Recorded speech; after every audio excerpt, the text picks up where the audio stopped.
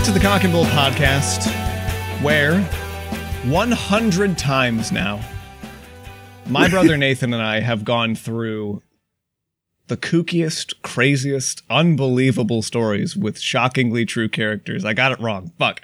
Nate. We couldn't on 100, not even, guys, you know what to expect. You knew this was coming. One take wonder. I don't believe in restarting. I don't think we've restarted an episode ever. Absolutely not. Not once. No, cowardice to restart. I've always said. First take, last take, get it out the door. That's one thing I took from L. Ron Hubbard, and I'll say it proudly. We took a month off, we were on a triumphant, we were going weekly for, we were so 17 episodes straight, Nathan, and then we face planted. because life happened. It started with you and I getting tremendously ill at the same exact time. Yes, that was part of it, yes. And then just everything else happened. But we're back. Yeah. It's a hundo. We got a big one in the bank here.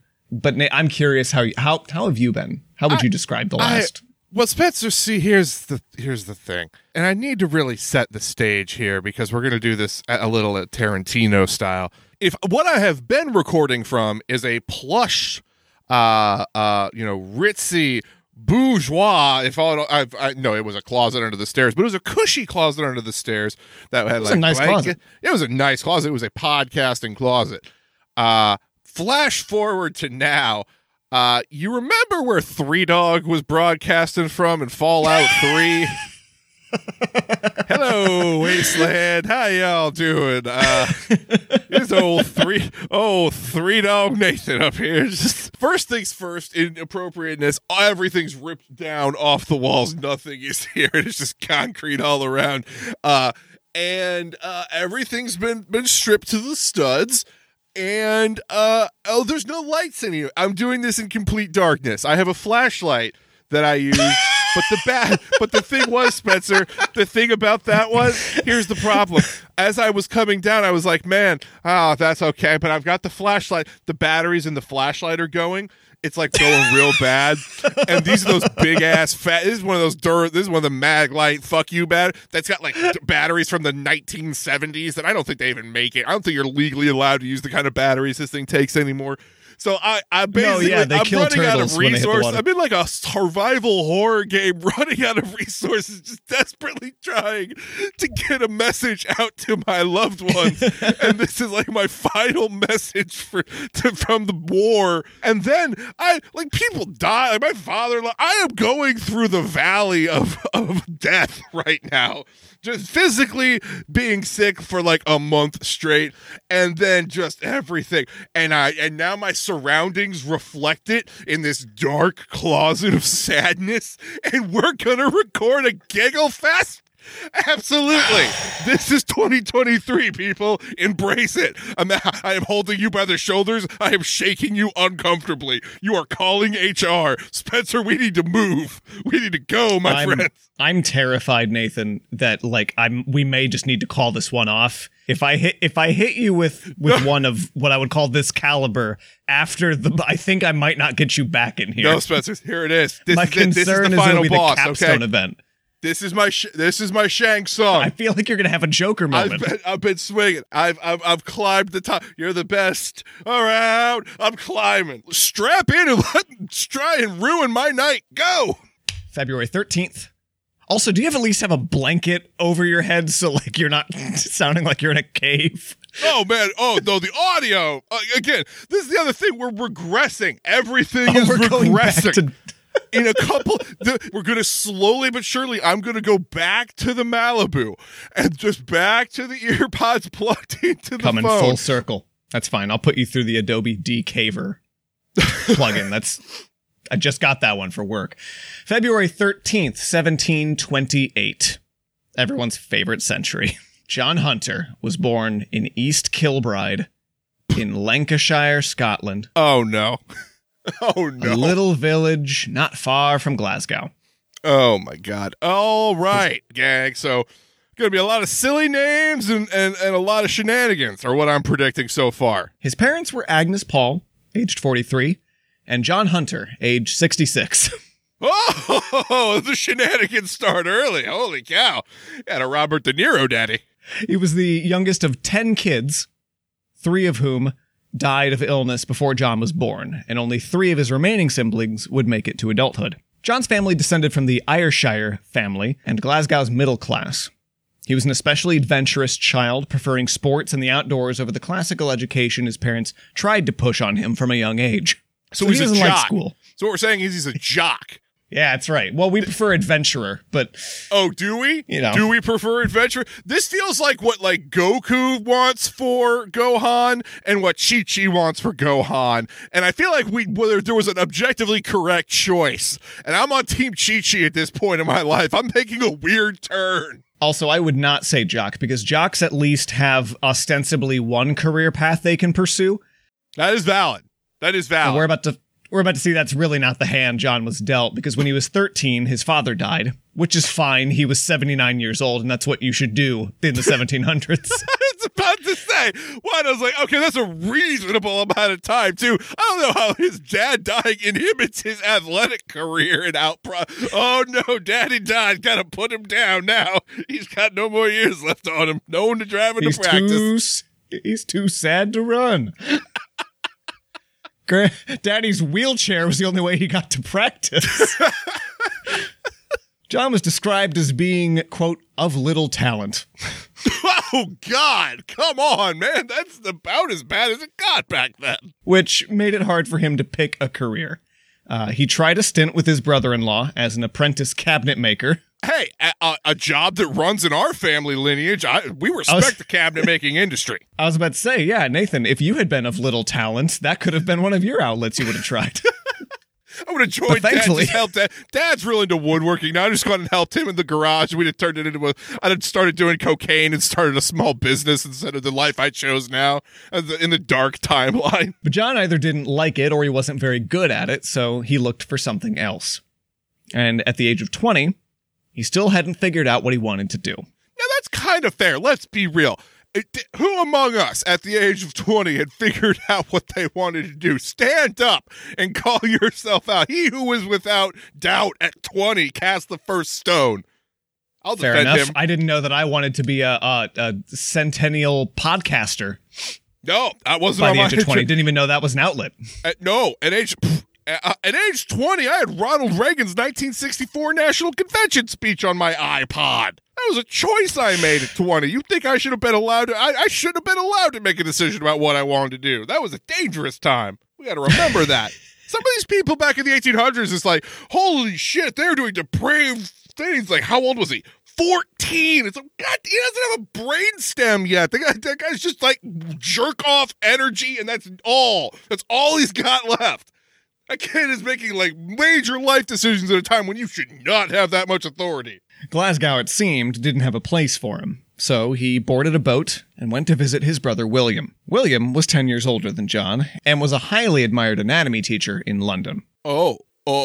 Cabinets didn't work out. Yeah. So this is the thing. That was what I was going. Get me to the morgue. Yeah, you say anatomy. He's gonna go fuck with that. Spencer, we're coming. I feel like the Centennial's about to do a loop. The Ouroboros will start, and it's just gonna loop back to the first episode, like a Mars Volta album, and these all played as an ARG of some sort. I'm getting concerned that we're about to go fuck with some dead bodies and go back to our namesake and our Providence. Any moment, I'm gonna burst down that closet door, and you're gonna realize I've been in the house the whole time.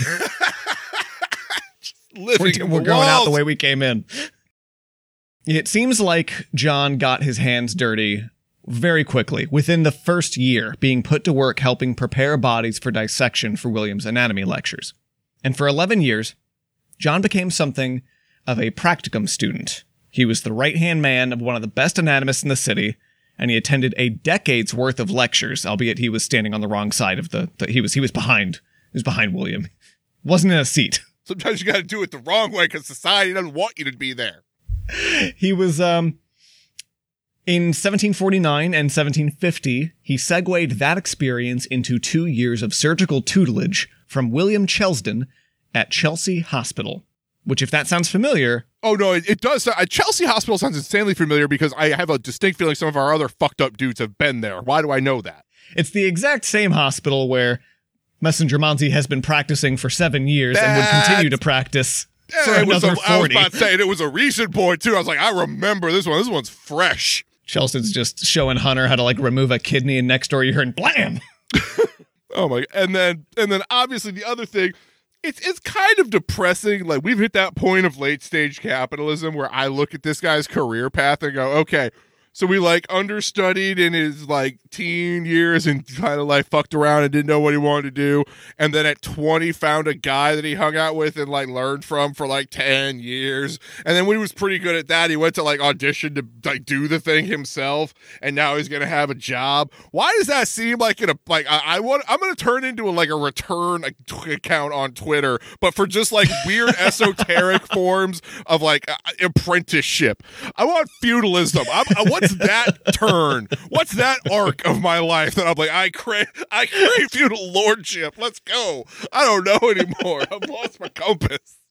As a man who's been patrolling Indeed lately, yeah, it does make it sound kind of whimsical, doesn't it? That's what I'm saying. Like, if you've just existed in this, like, way we have to, like, barter our, like, essentially our souls for, like, just a pittance of survival rations, it's just, like, insanity. Now, we've talked about anatomy and surgery in this time period in a couple of key episodes, both about the need for skilled and speedy surgery and the legal difficulties in getting cadavers to study on. If you haven't heard the stories of Robert Liston or Joseph Nash McDowell, allow me to set the table a little bit. Around 150 BC. Oh, no! He's gonna do it! This is a 12-hour episode. He lied to you. A practice that dates back well into the earliest recorded histories across countless cultures. But still, in each corner of the world and in the massively influential Roman Empire, cultural taboo put an end to human dissection. As such, scholars and would-be surgeons had to rely on what they could from animals. Or you could do surgery on someone and take that opportunity to do a quick scan of what else was going on in there. So, like, you went in for appendicitis, and the surgeon's like, yeah, I'll get to that. What's going on with these lungs? Mind if I do a quick sketch of those airbags, buddy? You mind? You mind? Oh, you're open? You're open and you're dying? I'm sorry, hang on. All right, fine. But, Nathan, there was also a third option. Oh, God. There's always a third option. Hillary Clinton told me there was a third way one time. Grave robbing, black market cadavers, and countless medical citations labeled, quote, just trust me, bro. Surgeons would pay off gravediggers to turn a blind eye for the evening, hiring out what were called, quote, sack-em-up men to retrieve bodies, no questions asked. Again, I'm going to be a return guy for fun medieval titles for what we do. I would so much rather say, what do you, if I had to go to a work function and I say, what do you do? If I had the option of calling myself a sack-em-up man right now, as opposed to what I have to refer to myself as, I would do it. I would do it gladly. Take me back. Take me back. The job titles were cooler. Go back, Marty. I'll die 30 years sooner. I don't care, man. I want to be a sack-em-up man, daddy. I'm a boomer. Please.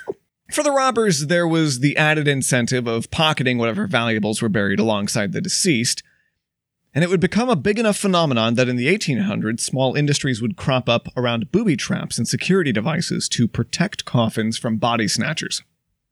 It's a gig economy, and the way they get tipped is how much they get to steal and kind of, you know, stolen property off the grave robbing. It's just a gig economy. And there was a bit of an underground network of rumors that would go around about who would be dying or what plot had just opened up, because it turns out it's not actually so lucky most of the time that you're able to pull these local. You can't often think local and act local when it comes to grave robbing.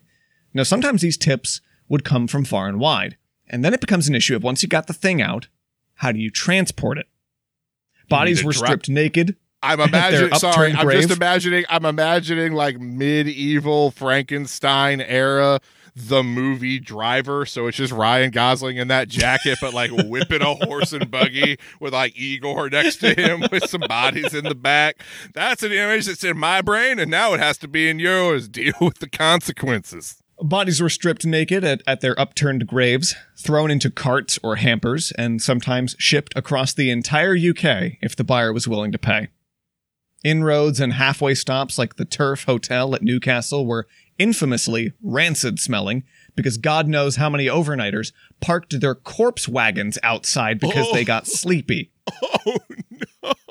God. And the longer that you waited, the fewer 5-hour energies that you packed, the fewer overnight trips you pulled, the longer this whole process took, the worse your odds got of not getting pulled over and searched. It was a very risky profession. A lot of people got arrested. It's like Weekend at Bernie's combined with like drug smuggling. Yeah, you got to go fast. You got to go fast. It was a very, very risky profession for a naturally high-paying clientele. And that's the story of how we invented NASCAR. We got to have hot rods to get these bodies going.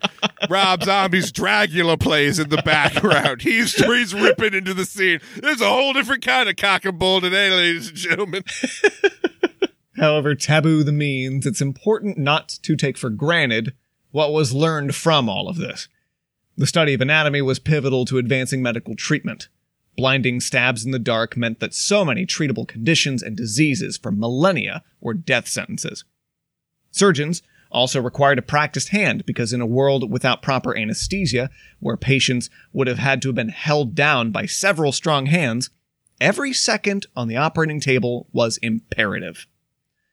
Profound insight could be found in the cadavers that were pilfered on black markets and stolen from their graves. Acknowledging this, governments would slowly start to find inroads to allow dissection. The benefits were too great to ignore, but it was often a case of too little too late. First, it was criminals, who would have dissection tacked onto their sentences as an additional post-mortem form of punishment. Oh, yeah. I love the concept. I love that era of, no, you've got more to give to us fucking you over. Ask not what you can do for getting fucked over. Ask what getting fucked over can do for you. And that's digging your ass up and putting you on trial as like some weird popes and shit like that. It's cool. When the English would kill, I don't know, Guy Fawkes, for example, and like fucking cut his head off and put it on a stake for a couple decades, I know that happened as additional, insult to injury, but like, I never pictured it as being at the trial. The judge swings the gavel and he's like, and also, we're going to cut you open.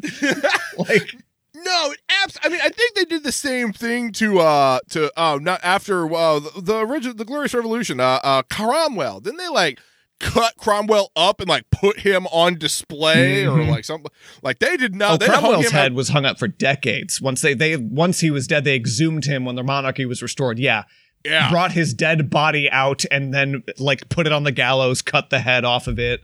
Yeah, they did. Which just feels cringe. That it feels like such, I'm not owned. See, now I'm cutting your head off. But grave robbing cadavers would continue well after these exceptions were made, as the supply was still too limited.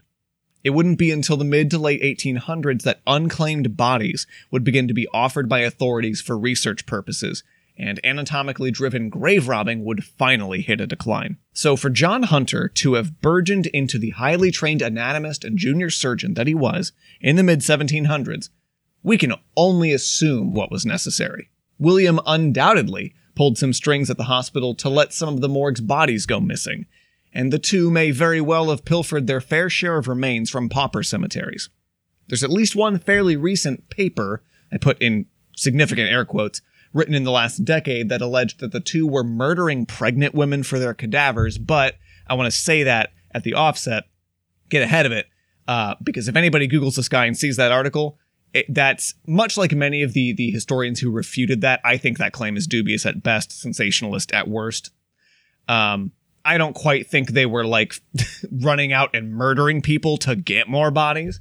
I do absolutely think they were buying cadavers though, if not digging them up themselves. All this is to say, Hunter got his hands dirty for 12 years, getting some strong practical experience under his belt, but he lacked something somewhat crucial to getting a permanent appointment at any hospital. Nathan, can you guess what that was? Any sort of knowledge of medicine. Yeah, he had not one class, didn't take a single class. While there wasn't any practicum credits for his work as William's assistant, there was another route. Well, hold on. You're saying that grave robbing doesn't transfer as an elective credit or anything? No, not a single one. I was on the dean's list of grave robbing. No amount of positive references from sack 'em up men was going to get him into a hospital. So he had a fast track. He he had one other option. He had another way that could pay him in the process of getting him to surgeon status. So he enlists in the army as a army surgeon in 1760. Okay, so is that like the 1700s equivalent of like starting an OnlyFans? Actually, no. Funny you ask that. Not at all. This would culminate in the official experience that he needed to open his own private practice and begin teaching surgery and anatomy to students of his own. So wait a minute. So his what were his credentials to be an army surgeon? A willing, able body. Okay.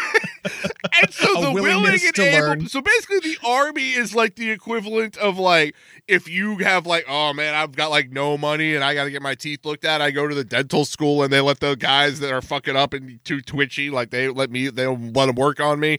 And or like, oh, I go to the hair like training place and it's like, oh, that haircut ain't great, but that'll grow back. But you're doing that for like guys that might be getting shot. Yeah. Uh-huh. Okay. That's exactly what I'm telling you. It's absurd, actually. It's absurd. That's cool. Nate, let's pivot a little bit. Brenda, get in here. We're doing group therapy now. What's going on? John Hunter has just achieved, the dream. He has gotten the skill set that he needs to leave the army and start a private practice. Awesome. Things are going great for him. Nate, it's the early 1780s. Uh-huh. There was no shortage of human zoo exhibits. Oh, why? Whoa, what the fuck?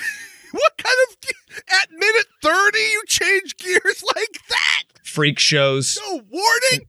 In fact, it was almost an oversaturated market in London. It was said to be a game that, you should have gotten in 10 years ago, baby. There's no way a new young man gets in here. Like trying to start a Bitcoin fraud now? Until, Nathan, somebody comes on the scene that shines above the rest. Literally, I mean, because this particular celebrity was a 7.5-foot Irish giant named Charles Byrne. Oh, hello. Hello, sir. How tall?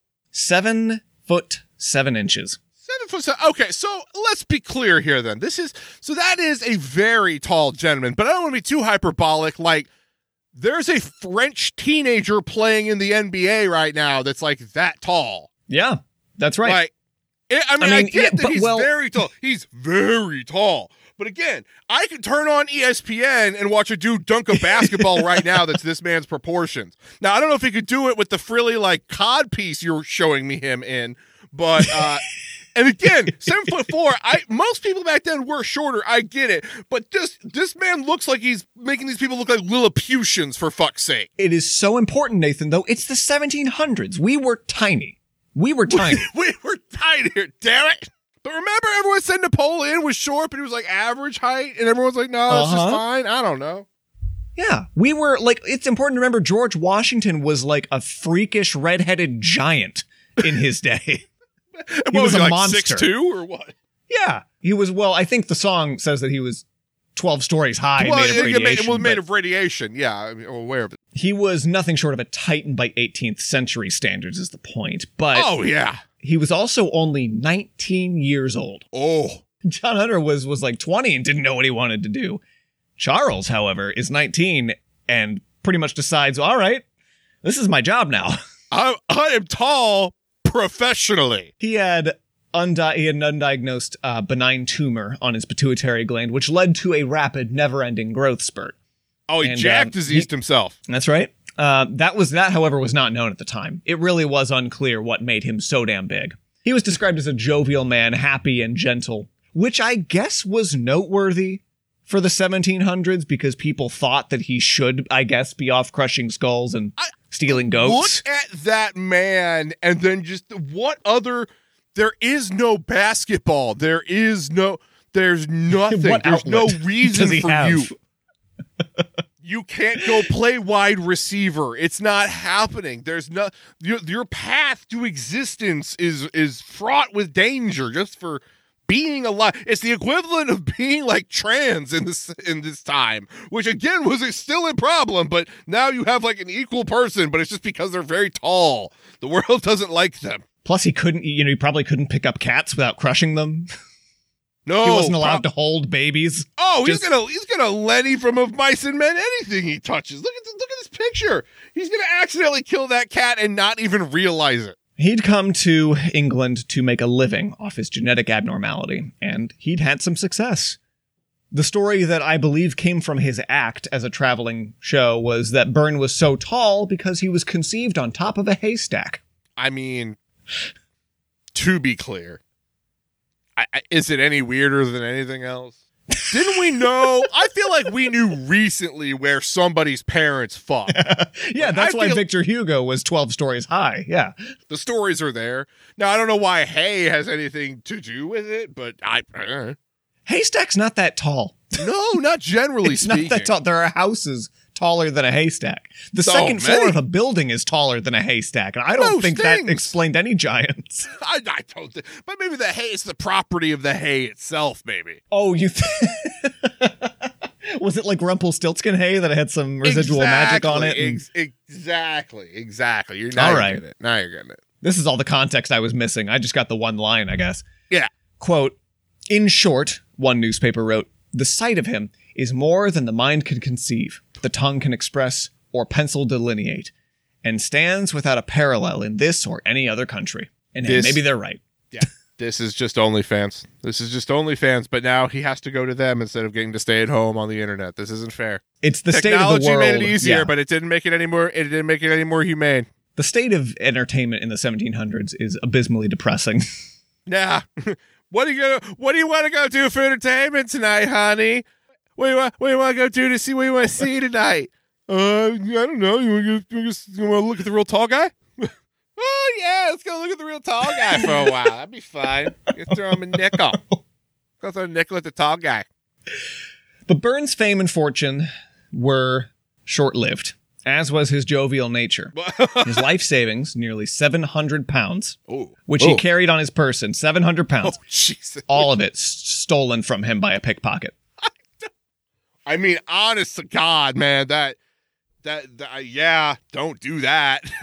But also, in a PSA campaign, gang, don't keep your life savings in your pocket. Hey, Bitcoin folk, especially if you're so huge that you have giant pockets. Think of how big he had trash bag pockets. You could hide a toddler in one of his goddamn pockets and he wouldn't know about it. Of course he's getting pickpocketed. They're like trip pants from Hot Topic. I could fit my whole fucking arm in there and he wouldn't know. I could hitch a ride in there. Oh my! He gets a pair of UFO. He puts a pair of Jinkos on this man. That's an Airbnb in New York right now. Could nurse like a whole litter of kangaroos in there. Yeah, it's a wigwam. It's some sort of like round domed house. I don't know the technical term for those, like as a unit. Igloos. Sure, it's a pant igloo. It's a Jinko igloo. Hey. Somebody with access to chat, someone with access to the AI, put in denim igloo. I want to see what comes out. Put it in the Apple reviews. I don't know how you do that. Do it in like ASCII or something like that. Figure it out. Now, Nathan, if that weren't bad enough, it turns out that being 7'7" isn't good for your body. No, turns out it just fucks you up. When you live at that altitude constantly. Does stuff to your joints and your lungs. Andre the Giant shouldn't have talked like that. No, he shouldn't have. That wasn't normal. And a body trying to kill him, trying to slowly strangle him. That scene where Prince Humperdinck or whatever, not Humperdinck, the other one, Cary Elwes, tries to hop on his back and choke him out for 20 minutes and it takes forever. It's because Andre the Giant is constantly being choked to death by his own goddamn mass, just slowly collapsing. You just added a little bit. It was the straw that broke the camel's back, but he's used to that. He's strong. And a lot like Andre the Giant, Charles Byrne, to cheer himself up, turned to alcoholism. It's literally the story. It's all of it. Every time.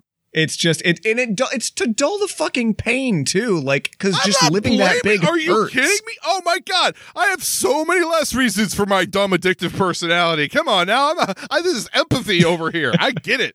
And when that didn't work, Nathan, you tried getting tuberculosis. but that didn't work either.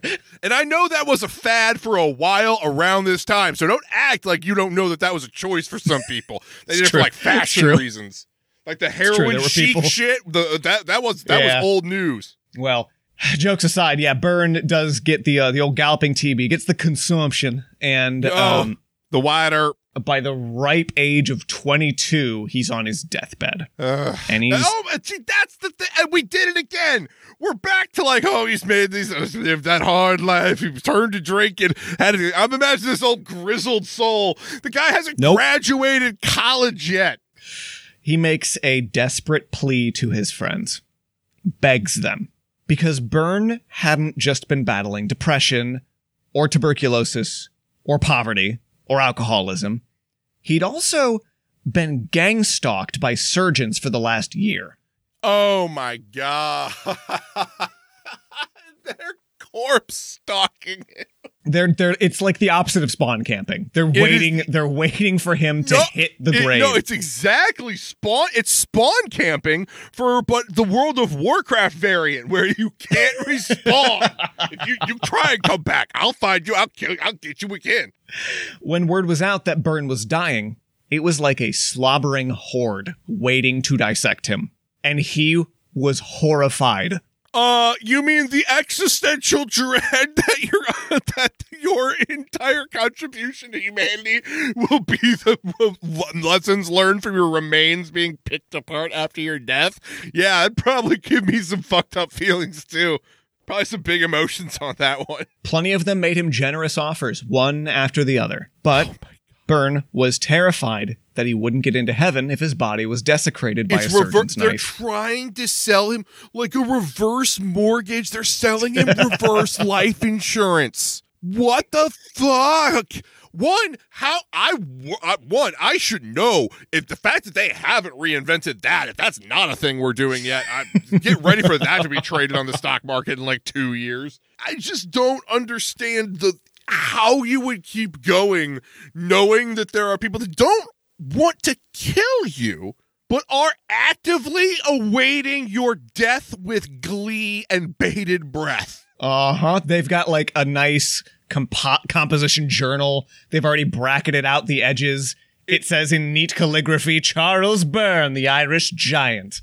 They've got a sketch of you in there already, too. Like, they have predictions, Vitruvian Man style, of what you look like on the inside. If you don't wake up in a cold sweat every night with the image of, like, just your head mounted next to, like, a deer and, like, a bear, and then just your head, because that's just what you're just getting, like, they are just going to desecrate you in every... Of course you don't think you're getting into heaven, because you know they're not just going to study you. They're going to do all the weird shit. They had so few opportunities. There were no restrictor plates on this thing back then. They were going to do everything.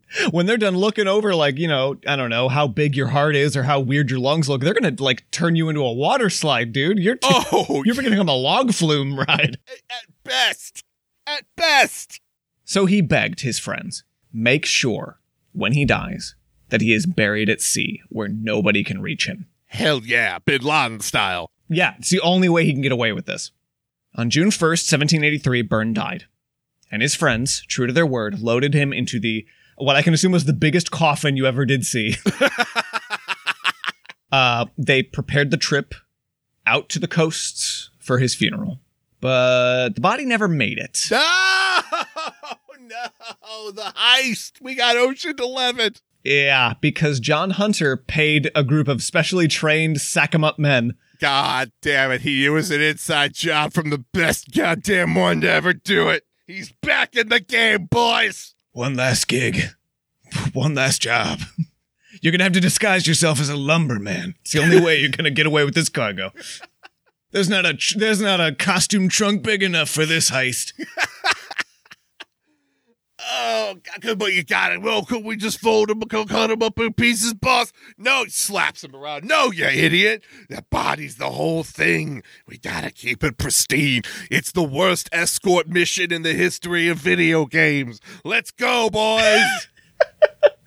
I told you, Hunter, I'm too old for this shit. I'm 17 now. I got grandkids.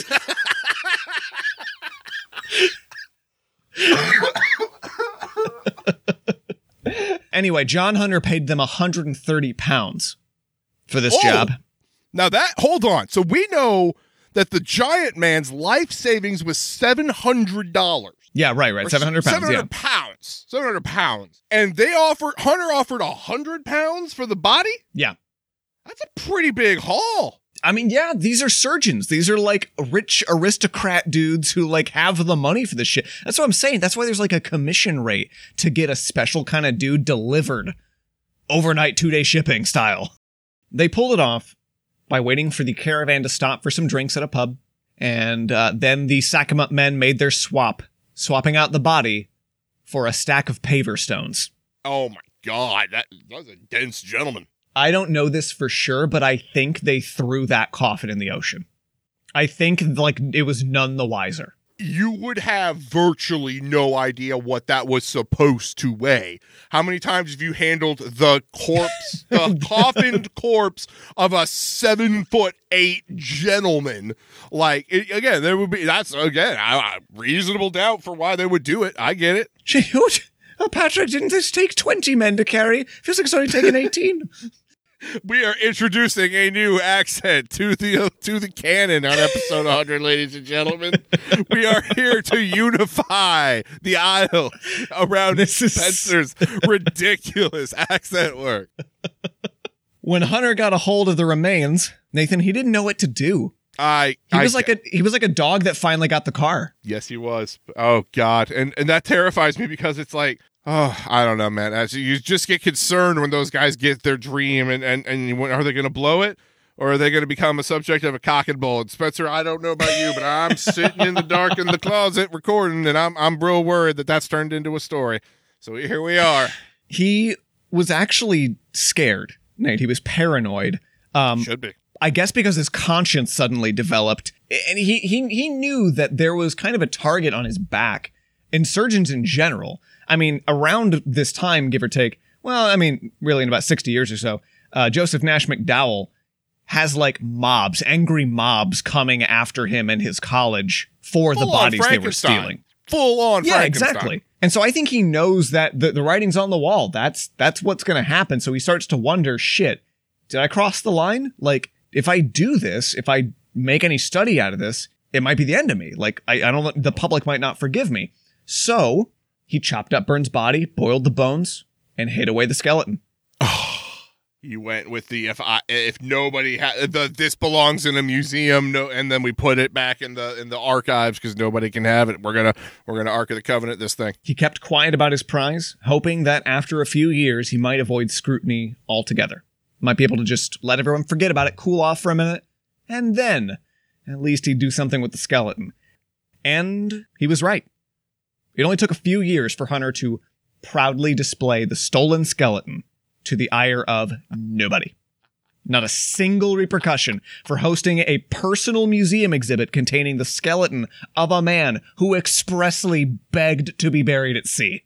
And to be clear, did he advertise it as that man, or did he just advertise it as a giant skeleton he had? Do we know? No, yeah. He said that's Charles Byrne's body. No, see, yeah, okay. So I was about to say, that is such an indictment on the concept that there's something unique about, like, our depravity in this time, because that sounds like something now. It's like it explains a lot of, like, Trump behavior, like Trump-style behavior of, like, no, what do you mean I did an awful thing? Of course I did an awful thing, but that was like 45 minutes ago. What the fuck are you about? Of course, you're over it. You don't care. I'm running for president again. Fuck you. It doesn't even matter. Like, and that just proves, again, it was the same way back then. Maybe it took a couple extra months back then as opposed to being able to do it on, like, fast forward in this instance. But, yeah, it's the same concept. Somehow, yeah. No, like, law questions about that. I guess it's because Charles died poor and Irish in England. That has to be it. There was no one left to give a shit about him, right? To be clear, the adding Irish it adds to it, but you didn't have to go past he died poor and then the end. We're done. Yeah, just sad. Yeah. But that's also not where John Hunter's story ends. Of course it's not, because this is episode 100. You thought you were getting off there? No. Strapping in, baby.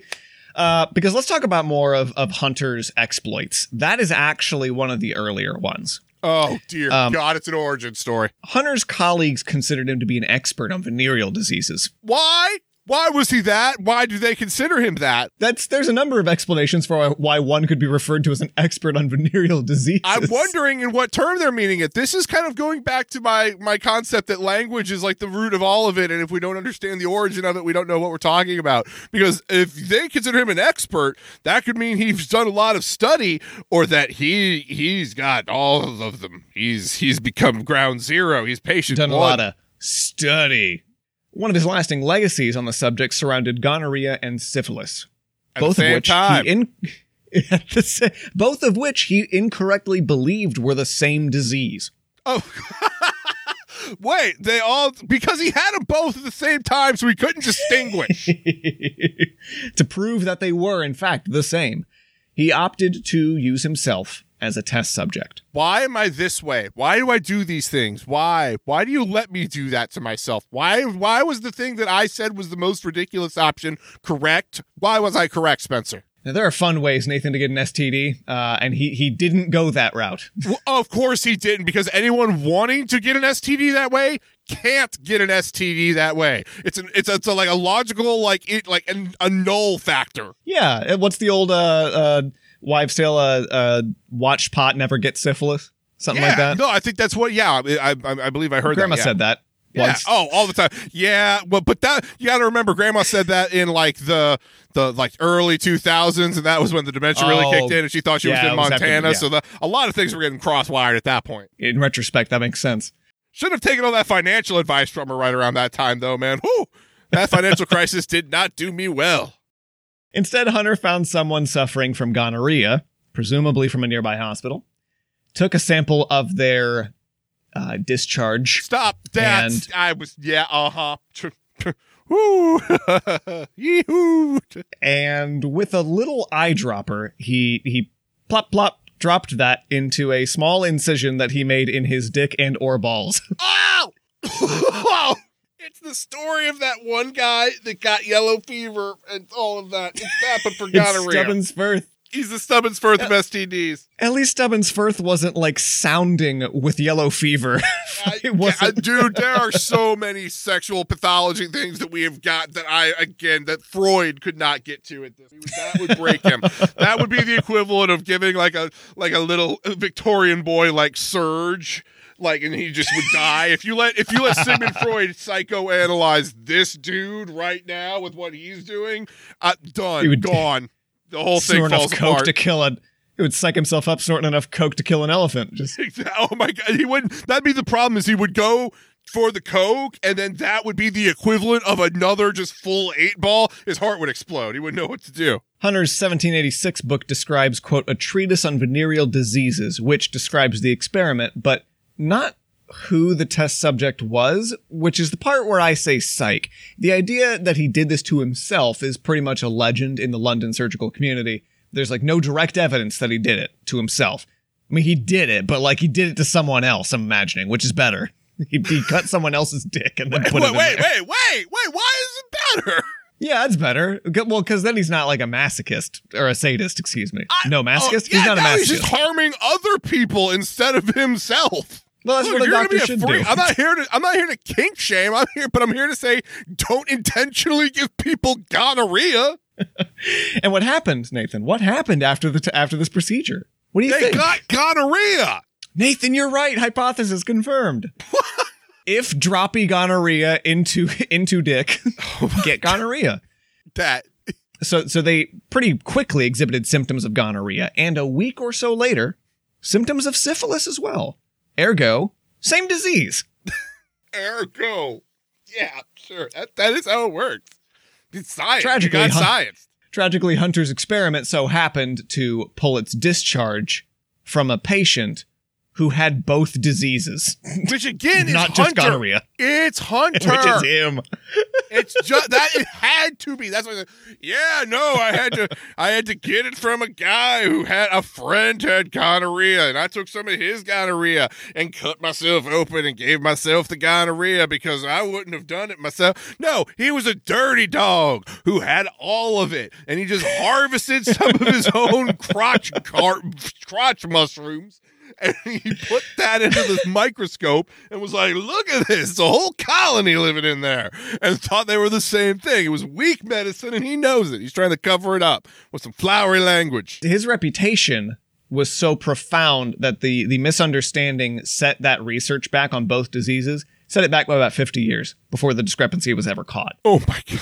So basically, we were just treating them exactly like you would probably have the exact same treatment regimen and like preventative regimen for both of them, even though they're probably I don't know anything about. I'm sorry, I didn't pay attention in sex ed. I'm bad at it. But I don't know anything about how you contract them and what the differences are, and like whether one's like viral versus bacterial or something like that. But I'm sure the treatment regimens are not the same. Well, you want to know what the treatments are? What? Hunter was a proponent of the popular solution of using mercury to treat syphilis. Yeah, buddy. Oh, mercury to treat everything except for the going crazy from mercury. You treat that with cocaine. You treat that with like whippings, I think. Whippings, beatings, yelling at them. Yeah, it's usually how we dealt with crazy brains. That's very fair. Now, Nathan, mercury could be taken. You could take it in a number of ways. It's very versatile. You could do it orally as a tincture. You could do it topically as an ointment. You could inject it directly into the urethra. Okay, I was about to say, all of these are ways that I hear about taking weed that I don't try. I will say, even the third into the urethra is the one where I did differ. I hadn't heard of that method of taking drugs yet. That's a new one for me personally. But I am also a novice, so I don't know. Maybe I got friends out. You know, there's probably people listening like, oh, Nathan, you don't know about shooting it up your dick hole. Oh, no, not really partying on a Saturday night, are you, white bread? All right, I hear it. Isn't that what Brett Kavanaugh thought boofing was?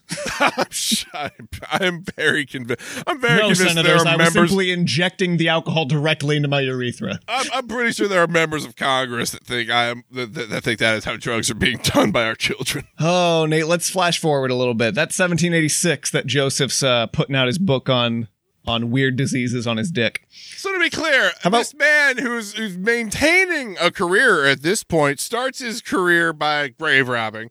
Transitions that into going into the army to work on people. Neato. Goes back to grave robbing. Then becomes just a legit doctor. Then his first claim to fame is stole/hired mercenaries to steal a dude's body against his wishes and display him for science posthumously. And then he studied his own dick fungus to learn nothing because he misidentified gonorrhea. What is he? How is he failing up? This is like the Dick Cheney of human beings right now. What is this? In 1792, Joseph Haydn was an Austrian composer. I was about to say, please tell me it's not Haydn. Please tell me it's not that fucking. God damn it! Why is he involved? I'm bringing yet another celebrity in. New character. New challenger approaching.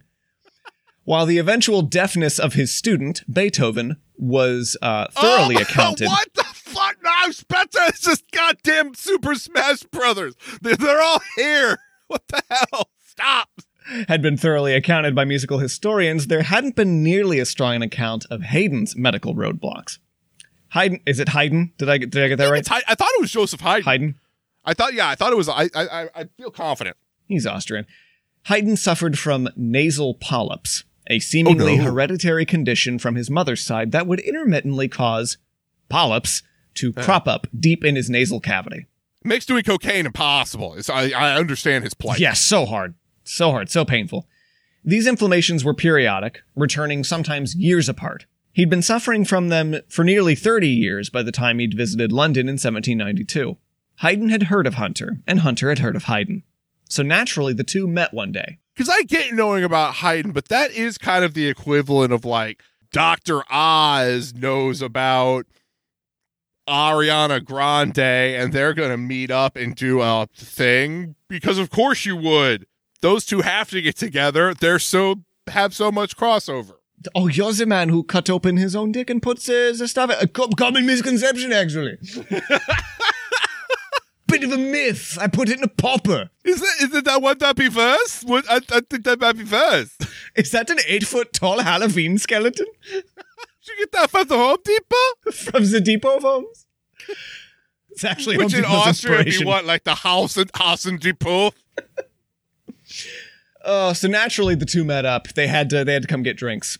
Haydn Hayden had been treated for his polyps many, many times, but nothing had really made them disappear, hence the many, many times. The most common treatment up to this point was ligatures, basically sticking a tiny loop of metal wire up the nose, lassoing it around a polyp, and then tightening it. Oh, God, and it's in your nose. Oh, my God, can you imagine how painful that would be? And leaving it in there for several days. Oh, my God, that's a saw torture. That's not medical treatment. What the hell? Did his doctor say he wanted to play a game? That's Dr. Jigsaw. Get out. I want you to tie this around your polyps, and that's it. That's the end. That's the end of the challenge. That's all. You won. Is there did he miss and then jerk off or something like that explains why he's doing it? Like, yes, was this from his mistress that he got this? I don't understand. Well, Nathan, after several days, the polyp would be thoroughly deprived of blood, and then it would either pop off, or it would wither and fall out. That would be the same thing that would happen if I took a tight ligature and put it around your dick and balls. That doesn't mean it's an acceptable way to deal with it. And perhaps when the two met, they discussed a more permanent surgical solution. Whatever it was, though, it seems that Hayden hadn't been fully convinced, and he gave a partial agreement to the idea, but postponed it so long that he eventually forgot. Until, quote, a few days prior to my departure, Mr. Hunter asked me to visit him due to some urgent circumstances. I went there. After the opening compliments, some robust fellows entered the room, seized me, and tried to force me on a chair. Oh my God, he's got goons. He's a Batman villain. I yelled, punched, and trampled with my feet until I managed to free myself. Mr. Hunter was already in standby, with his surgical tools in hand, but I made him understand that I didn't agree to the operation. He wondered about my obstinacy, and he seemed to feel sorry for me because I wasn't eager about testing his skills. I apologized for my lack of time caused by my impeding departure and took leave of him. Isn't there like a character in Baldur's Gate that does this? Yes. Hayden left, with his coattails tousled, and his nose unmolested. He would postpone his next visit. This dude has goons. He has henchmen for forcible surgery. That's like an HBO show. That's not real. Well, you know they're the same guys. You know they're the Sakamut men.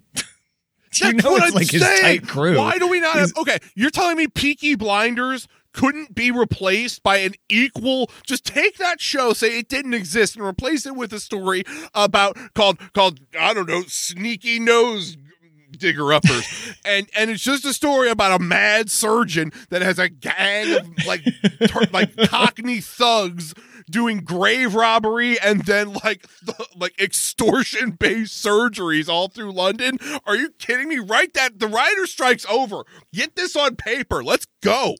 So he got the fuck out of there. He ran as you would when a man tries to forcibly cut your polyps out of your nose. Yeah, I'd say so. I think that's the thing like the mob does when you didn't pay up. Not because he's just super into what's up. I just wanted to see your nose, man. I'm super good at it, man. He's like doing butterfly knife tricks with his scalpel. You know me, though. I'm known for having that really tall skeleton and doing weird stuff with my dick mushrooms. That's it, though. Nothing that indicates you should let me near your nose. I'm showing you how trustworthy I am. He's like playing five-finger fillet, jamming the scalpel between his fingers really fast. Like, come on, man. I can do it in 20 seconds. You won't even know I'm in there. I'll be in and out. One of my goons is going to wave a tissue in front of your face like a toddler getting a shot. Does that tissue have chloroform? Are you going to wake up under a bridge if this goes poorly? Who knows? But that's what Vito and Bubba here are to make sure that this goes smoothly for everybody. Hayden had another surgeon in Europe attempt the operation, but it only left him bedridden and in more pain than before. And so he considered it. A full year later, he was in enough pain to compel him to try Hunter again. Not to go to Raphael. Don't make the deal with the devil. But by then, It was 1794, Nathan. It had been a full year. And John Hunter was dead. Oh, thank God. Thank merciful Jesus. We don't know what he had planned for Haydn's nose. Oh, man. I was like, man, it's 1:11. You haven't told me what he's going to do up there? Oh, we ain't got time for that. I need a nap. Holy shit. Hunter died October 16th, 1793 from a heart attack after arguing with a student. God, as he's fucking deserved. At this point, goddamn, arguing about how it feels like how Dershowitz is gonna die, just arguing with whatever the last generation is that he's alive for, telling him like, all right, pedophile, get owned, like L's, move on, old dude, no one cares. And he's gonna be like, well, actually, according to constitutional law, it's a phebophilia, and I'm totally okay with it under section and he's gonna have his heart's gonna explode live on X live streaming or whatever that is at that point. Holy shit. Yeah, no, I get it though. That's how this guy would go. It's the Jordan Peterson death of champions is what I imagine it would be. Is really, really pretty also there too. Yeah, the poster's death is how he went out. Jordan Peterson wouldn't have a heart attack, though, after a Twitter argument. He would just have, like, a deranged Twitter rant and then somehow be the first person to cry to death. Oh, yeah. No. It would be... No, he would just die. He would die, and they'd do an autopsy, and then the doctor would come out real serious, and would just look into it, and he'd be like, died of a broken heart. To get me. Just everyone starts crying. Yeah. Yeah, no, that's... You ran out of tears. It's the first man we've ever seen. No more tears left. I didn't know you could go empty. You say you're 98% what? We're like 98% water. No more water. No more water. Secondary cause of death, dirty apartment. We're not sure which part did it. Tertiary cause of death, only ate meat. Not great for you, turns out. Probably didn't help anything. That's definitely an underlying cause. Gout. Gout. I'm being handed a note. It's called gout. Didn't even know you could do that. Thought it was more of a pain tolerance sort of issue, but apparently, here we are. Hunter was buried at St. Martin in the Fields. Not at sea, according to his wishes. Not dissected and hung for the town to inspect. Hundreds of students and colleagues attended his funeral in a massive procession, and I hope it was one of the ones that he argued with. It's one of the ones he argued with, and it's just that old meme or that old gif of like, say I won't slap this motherfucker with the coffin. He just smacks the shit out the corpse. Just, I got it, I win. In 1859, he was exhumed and relocated to Westminster Abbey as a show of his significance to the country. No, it's supposed to be exhumed and dissected horribly for karmic reasons. No, we live in the worst timeline. In 1799, Parliament bought his collection. He had amassed quite a private collection of physiological specimens for £15,000, making it the most expensive. God, fucking robbery. When did they buy that? What year? 1799. Okay. All right. That is significant in 1799. A massive That's a fortune. That's buying Twitter in 1799. Oh, yeah. And that was the Twitter. Government bought it. The fucking government bought his collection. Honestly, for an exorbitant amount. I'd be less upset if the federal government had bought Twitter. If my tax dollars had bought Twitter and just kept it as it was, that would have been the single best use of my tax dollars in recorded history. Fuck funding like the polio vaccine. That would have been it. By 1813, construction was completed on a new building to house the collection. And of the 14,000 specimens, so that was almost like $1 a pound a specimen that they bought. I was about to say that the price the value is just amazing. Of the 14,000 specimens in Hunter's original collection, only 3,000 have survived to the modern era after the Nazis hit the museum in 1941. I mean, honestly, one of their contributions to mankind, but you know. It is. I feel like it's that drill tweet all over again. You gotta hand it to him. You gotta hand it to him. You gotta hand it to him. The collection can still be visited today at the Hunterian Museum in the Royal College of Surgeons. John Hunter is considered like one of the most famous surgeons in all of England. And I, having done this whole cock and bull, can't tell you how. Spencer, this is the next one. This is the one we've got. I know the dollop first. Look, they got us the first. They've taken us down one time. This is the next one. They got to get on this. We need an English dollop. Go find them. Get them on this one because that you guys got to take him down a peg or two. The collection can still be visited today. That at the feels Hunterian gross. Museum in the Royal College of Surgeons, where for centuries the skeleton of Charles Byrne has remained a prominent exhibit. It was only this year, Nathan, January of 2023, that the skeleton was finally removed from view. What was the straw? How woke have we got? What was the woke mafia's final arrow in our quiver? What did we do? What did we have on them? It was, if I'm not mistaken, a dude waging a 20-year media campaign to harass the college into burying him. God bless God bless posters with a beef. However, it couldn't be so lucky because while they've removed him from view, they have replaced him with a replica skeleton, and they haven't buried Charles Byrne. They've just put him in storage for future research. Now, as someone with social anxiety, I do feel that, like, if I was haunting that place, I think if you just took me off display where people could see me and let me hang out in a dark room somewhere and chill, I'd probably take that as a compromise and move on and let you, like, get my treasure or whatever. I don't know, man. That's what radicalized Stinky Pete in Toy Story 2. Is when they put him in storage. I get it. But, like, that's, I think, I think that's a highlighting, like, I think there's a psychological profile to be had there. Are you a Stinky Pete, or are you Nathan? Or are you Giant Nathan? Those are really the two things. It's Stinky Pete or giant anthropomorphically interesting Nathan. Which side of the spectrum are you on? We're all on there somewhere, baby. You all know it'll be the next party. It'll be the next word you go to high school. It's how you're going to identify people. Nate, you've got my word as your brother. That when you go, I will do everything in my power to make sure you make it to the sea like you've always wanted, so those doctors can't get inside your giant body. I don't want them to see what's in there. I don't want them to know my secrets. Folks, this has been a very special episode of the Cock and Bull. It's been something, all right. This was never about numbers for me. And for the last 6 years, I've been somewhat aggressively stuck to that mindset. So the focus would always be on making something that I enjoyed, as opposed to swinging for the top 100 charts and forever being disappointed when that 1 in a million thing didn't happen.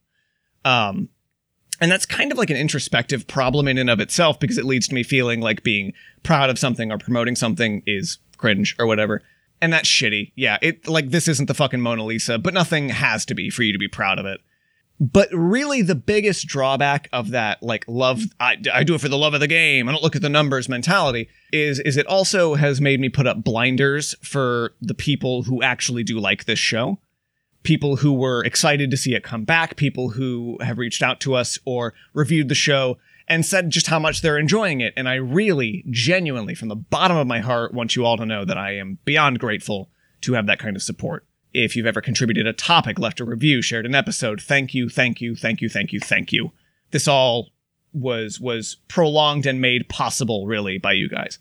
And this is our announcement for transitioning to Patreon, where we're going to now extract value from this parasocial relationship we've cultivated. Welcome to the long count, boys. Episode 200 is going to come with cult robes. All 30 of you owe me $50 a pop. I don't make the rules, and we're doing them once a year now. It's economy of scale. You're gonna have to make what we will lack in numbers. We're not gonna build wide, but we're gonna build tall. Half the deal, twice the price. When we started recording these, this road to a hundo, back in May or something. It's been a while. Early in the summer. I actually came in researching those and recording these, thinking one hundo, this would be a finale. We would cap it off at a clean 100. And I think we both thought that too, for I've been saying I'm getting too old for this shit every time I get into the podcast. I'm just saying I hear you. This was intended to be a retirement tour. But doing these again for the last however many months that we've been at it, it has reminded me how much I love doing this show though. And I really don't care if we can't always make it happen every week.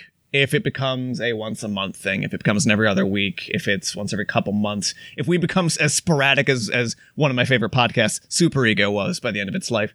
Oh, I want to get into that Beatles phase. Yeah, where we can do the weird shit. Just like an hour of just noise. Just me in here just tapping on shit in the closet for like a weird ambient noise version of the show. We're gonna be experimental. We're doing the pet sounds of podcasts.